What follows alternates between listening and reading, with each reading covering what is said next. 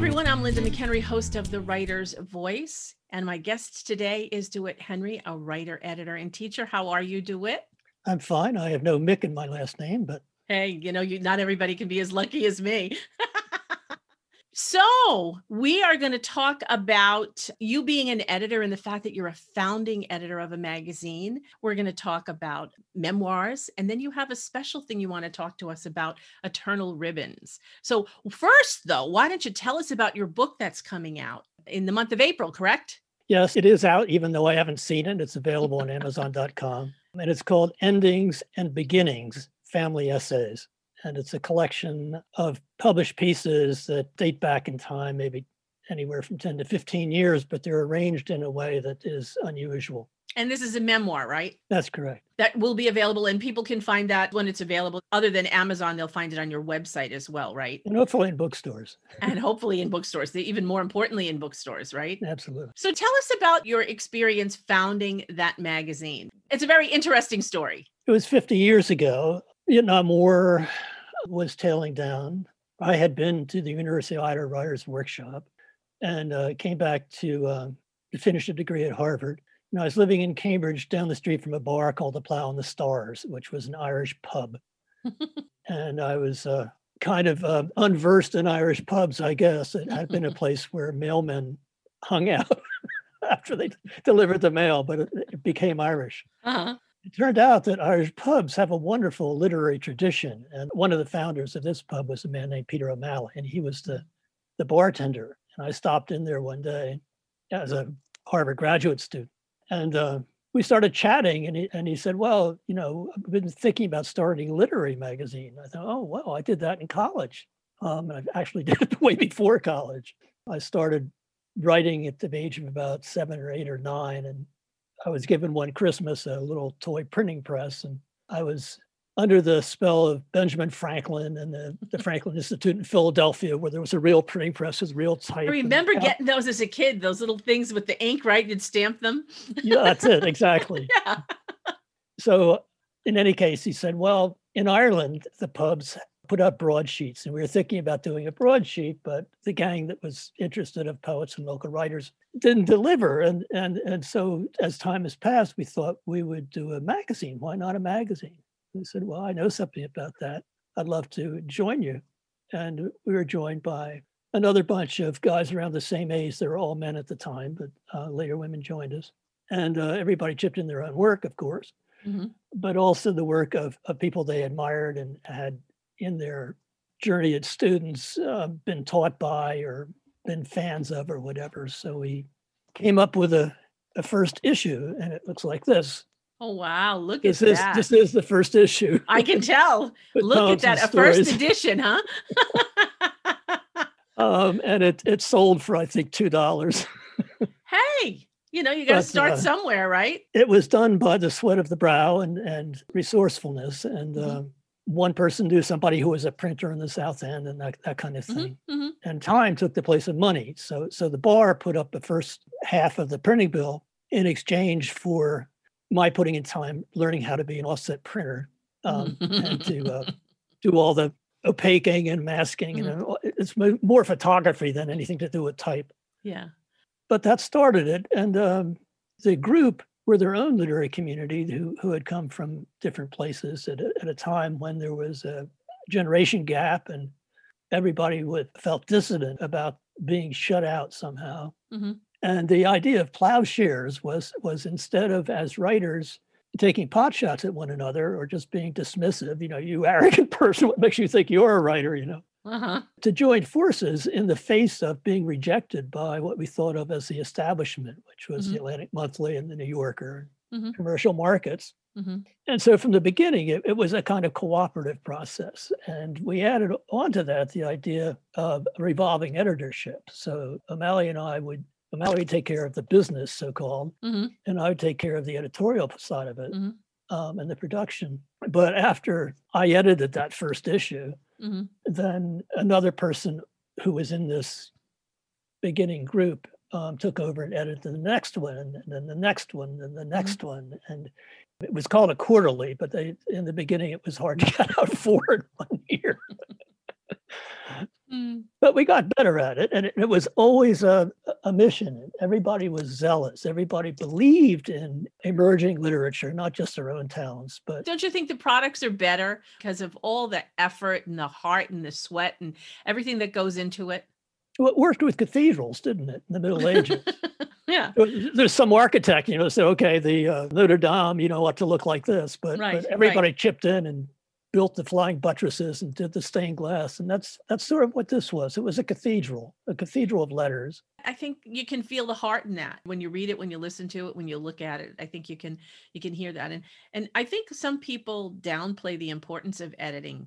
And tell me about your thoughts about that, because I know we've talked a little bit about that. Some people think editing isn't a big deal, and I don't agree with that, and I'm guessing you don't. From the beginning, by having writers edit this magazine, we're already saying, hey, there are some people out there that call themselves editors.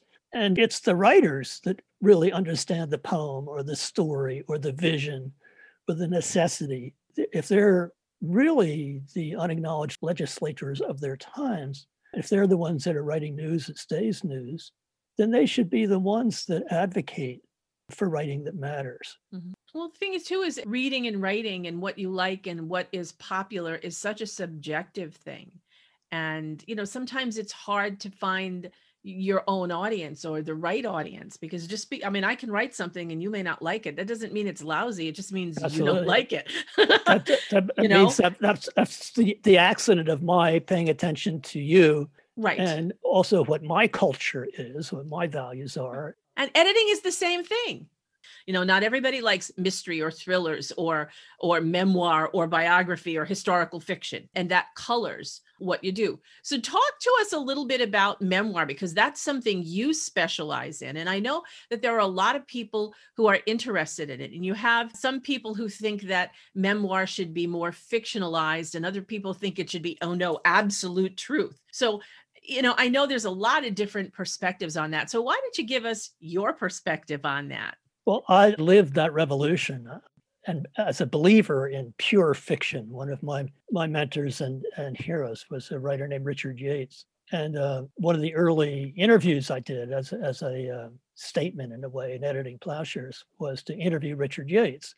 And we talked about what he called the objective correlative, which is actually something that T.S. Eliot advocated, that you never write about yourself. He said that would be like dropping your pants in Macy's window. It would be exhibitionism.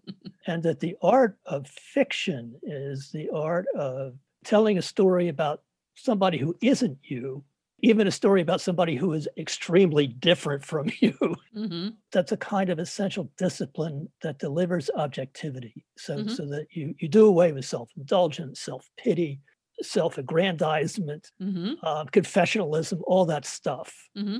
And so I spent 13 years writing a novel called The Marriage of Anime Pots. And I had come from a candy manufacturing family in Philadelphia, and a small chocolate factory that had 40 employees. And my father and older brothers who were all working in the factory would come home when I was younger, and they would have stories to tell about these people, as if they were different, as if they were amusing or scary in some way. So part of my pre-70s rebellion was to turn the tables, and from that privileged perspective, bring everything that I could to the problem of telling a story about factory workers.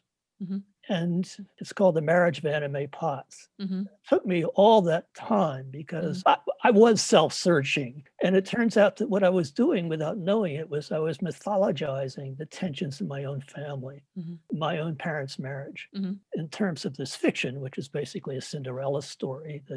Both of the main characters, the woman was a supervisor in the packaging section of the factory, and he was a foreman who was a womanizing and unionized kind of bossy man, but who had a secret tragedy, which is that his wife was dying, and he had grown children, but he also had a 13-year-old retarded daughter. Those were real facts, actually, facts that I had heard over the dinner table, but I had to learn my way into his shoes, and I walked in his shoes, and I learned his style, his language, his stream of consciousness. And I also learned hers.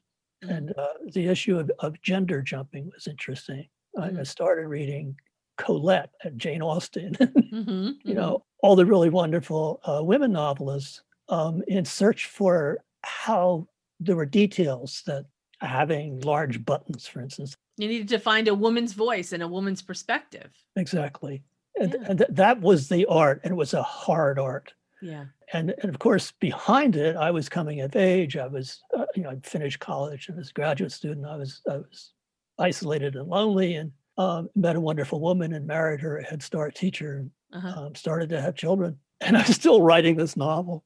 At some point, that novel did get published. It got published and won an award called the Peter Taylor Prize for the novel at the University of Tennessee Press. But after I was much older, after my children were in the world and I'd gotten a teaching job to support my family. So I didn't think I had time to write another novel. I thought, what's really been eating at me, what drives me to write is my witnessing of family and my older brothers and sisters and the story of my parents. And my father was a recovering alcoholic, even though he wanted to be a respectable businessman and that sort of thing. My mother was a very gifted painter, and she made the decision to stay with our family when she learned that he, in addition to recovering, having to go into an institute, had a real breakdown, and he had an affair, and it just about broke the marriage. But she sacrificed herself, or she made us feel that she had sacrificed and martyred herself, and that we were, so we were survivors, and there was a certain survivor burden on each of us to be worthy of the pain in the past. And by fictionalizing that, you feel the same emotions that your characters feel, but your readers do too. And like you said, you can share that with your readers without actually telling your own personal story detail by detail by It's detail. very difficult to get published. It did win an award. Yeah, but that was the book you needed to write. Yes, but it didn't get distributed. It didn't get made into a film. People that read it loved it. But then because it was a university press, it didn't have the exposure that would find a large audience. It wasn't commercial. And that's the thing, that we can't always get every single thing we want, but there is something that you can share that everybody is going to love. Okay. And it has to do with love, and it has to do with eternal ribbons. You and I talked a little bit about this. We agree about the philosophy, but I would really appreciate it if you would share your perspective on it, because I think my listeners are going to love it. When that book didn't get widely recognized, it broke my heart, the heart that had spent 13 years on the art to make it happen. So that's when I thought, I don't have time to sell the story as fiction that is eating at me and has been since I was a kid. So that's when I started writing memoir. I say, my mother was still alive. My father had died. I had to do a lot of research. I listened to her version. I listened to the versions of the past from my sister and my brothers. And I had to relate them to what I was discovering about myself and my own family, my own children, my own decisions as a parent, and the stresses of having to provide for them. I became a teacher to provide for my family. And it made my growth as a writer be marginalized, or at least in tension. No one had ever told me about that, but I had to learn it on my pulses the way that other grown-ups learn from their conflicts. So it turns out that the work of my life was, in fact, memoir, that I've now published a trilogy, actually, since the novel that I wrote.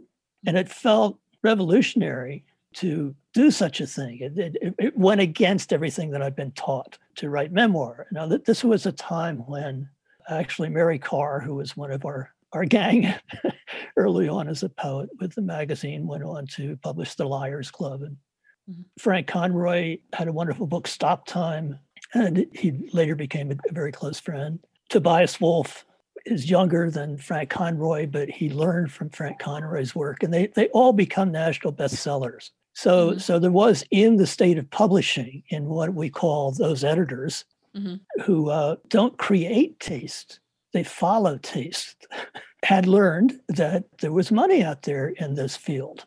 So the idea of literary memoir, usually memoirs are written by successes. Benjamin Franklin, the autobiography of Benjamin Franklin, how you get to be a an inventor and all that kind of stuff. Have your face on money, yeah. Dale Carnegie. But, in terms of the how-to writing books, they were written by bestsellers. Uh-huh. But about that time in the late 60s, early 70s, well, later than that, mid 70s, these different things started to work together. There was a postmodern movement in writing fiction. They questioned the traditional storytelling, that wanted to say that, the expectation for truth in the portrayal of society and of the growth of individuals and family backgrounds and everything else is only a fiction to begin with. And the pattern fictions of, say, Henry James don't work in our world. We've had a Holocaust. We were born after a Second World War. Now we're fighting in Vietnam. We have the revolution called feminism. We have the revolution called minority rights. We have the technological revolution, but everything has changed so extremely that it's confusing. And the writer's role is to make sense of what's confusing, to tap the distress that is zeitgeist, that is the common experience of being in our times. So actually using the model of Maxim Gorky's trilogy of childhood in the world and my universities, I applied that to my life. And the first book was called Sweet Dreams, and it was about the earliest things that I had experienced, which is basically a coming of age in this crowded family that had dysfunctional issues. Then I had a second book, or chapters, or episodes that I called Safe Suicide. And that was my midlife. It was a time of midlife crisis, but it was also a time of social crisis. I think for the worst year in my life, simply bad times, difficulty teaching, difficulty having a second child, difficulty being published in terms of my ambitions. So I came through whatever my personal demons were in safe suicide rather than an unsafe suicide. So the book that I just have coming out now is the concluding of the three. And from my midlife recovery as a person, and also our society's, I think, recovery in some ways, these are the stories of the lives of my older brothers and sister and their children. So when you get to this ribbon idea, I was looking for a cover, and I'd always been fascinated by the work of M.C. Escher, who is an illusionist from Holland, but it's famous for optical illusions. There'll be stairs that you don't know if they're coming up or going down. Okay. So what I chose was a painting or a sketch called Bond of Union, and it's a man and a woman. They're made of strips of themselves.